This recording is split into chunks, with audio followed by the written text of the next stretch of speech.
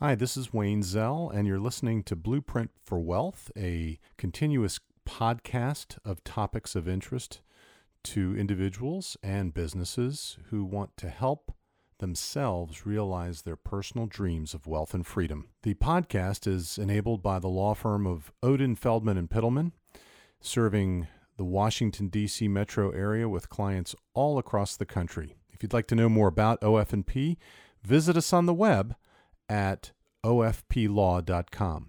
And I invite you to subscribe to my blog at blueprintforwealth.org, where you can obtain information on tax, estate planning, and business planning topics of interest. This podcast today is going to focus on the idea that you can use life insurance to provide non-qualified deferred compensation benefits to your employees. And these plans are typically known as 162 bonus plans. Many companies and many of my clients are finding it harder and harder to get and retain and reward key employees and executives. The technique I'm about to describe has been around for a long time, but it's little known and little used. Using this technique, a 162 bonus plan, an employer can use special benefit options to give an employee growing cash values in the form of company-paid cash value accumulation life insurance policies. It's not mainstream, but these types of savings programs and disaster coverage provides an effective bonus plan for an employee while remaining a valid business deduction for employers. I've found that the executive bonus is one of the best ways to attract and retain quality executives. The executive bonus, also known as the 162 plan, involves the purchase of life insurance on the life of a select or key employee, and it's extremely beneficial for both the employer and the employee. The employer pays the premium on the policy and includes the premium in the taxable W-2 wages of the employee.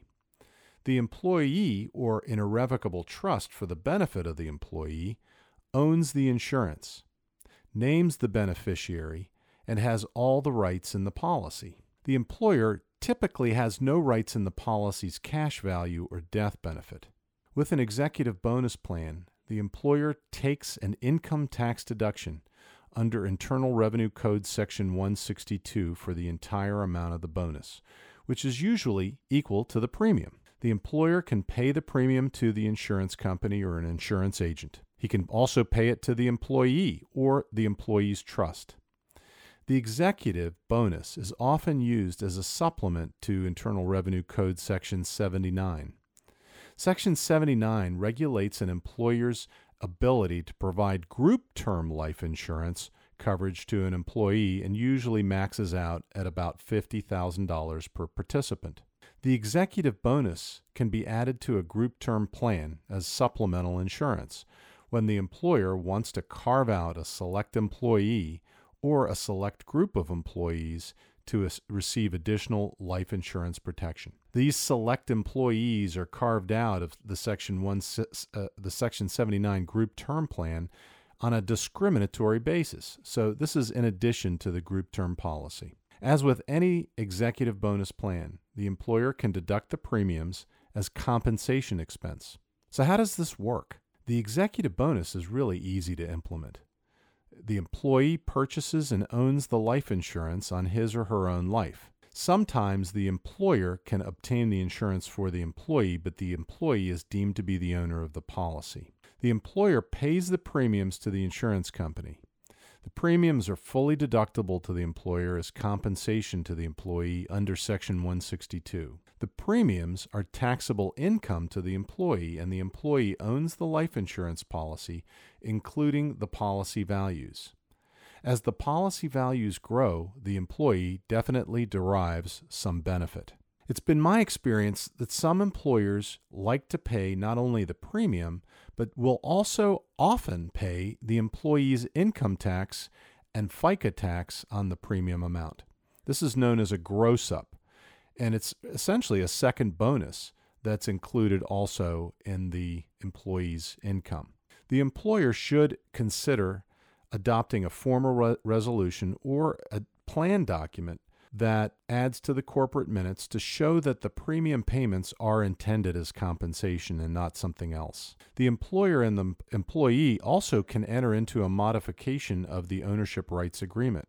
In other words, even though the employee is treated as the owner of the policy, a modification of ownership rights may limit control the employee has over the use of the policy values.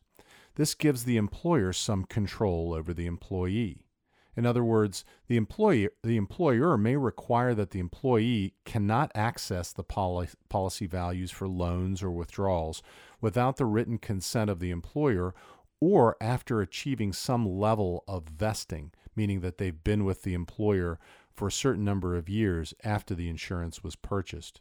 Who benefits? Well, the employer benefits because the employer gets to choose who participates in this plan. They can customize the benefit depending on the employee and the situation. The employer can receive an income tax deduction, and creating the plan and implementing the plan is really easy.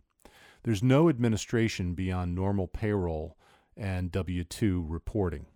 And there are no ERISA requirements, meaning that this is not a qualified plan. It's a non-qualified plan, not subject to ERISA. Premiums can be self-completing upon employee disability.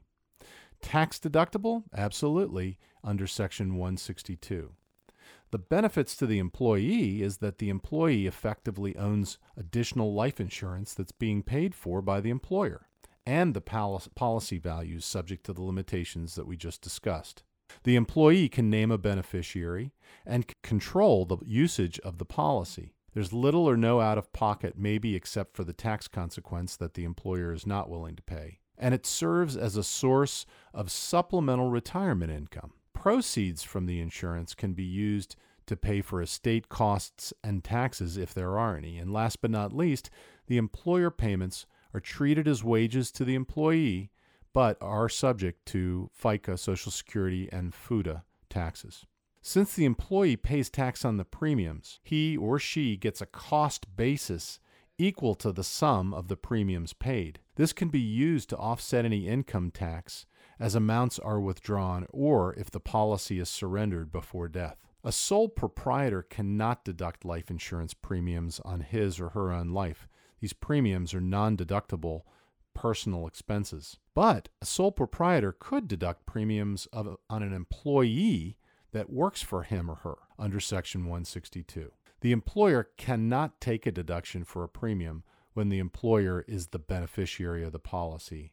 That's known as corporate-owned life insurance, and there you cannot claim a deduction for the insurance. An employee's reasonable compensation is always deductible by the employer, and when compensation exceeds what is customarily paid for similar services, the deduction could be denied. Compensation that's found unreasonable by the IRS could be classified as a dividend if it's paid to an employee that's also a shareholder of the company. And no deduction is permitted for applicable employee remuneration in excess of $1 million paid to covered employees by publicly traded or publicly held companies. So really, if you've got an interest in rewarding your employees with some additional supplemental non-qualified deferred compensation benefits, take a look at the 162 bonus plan.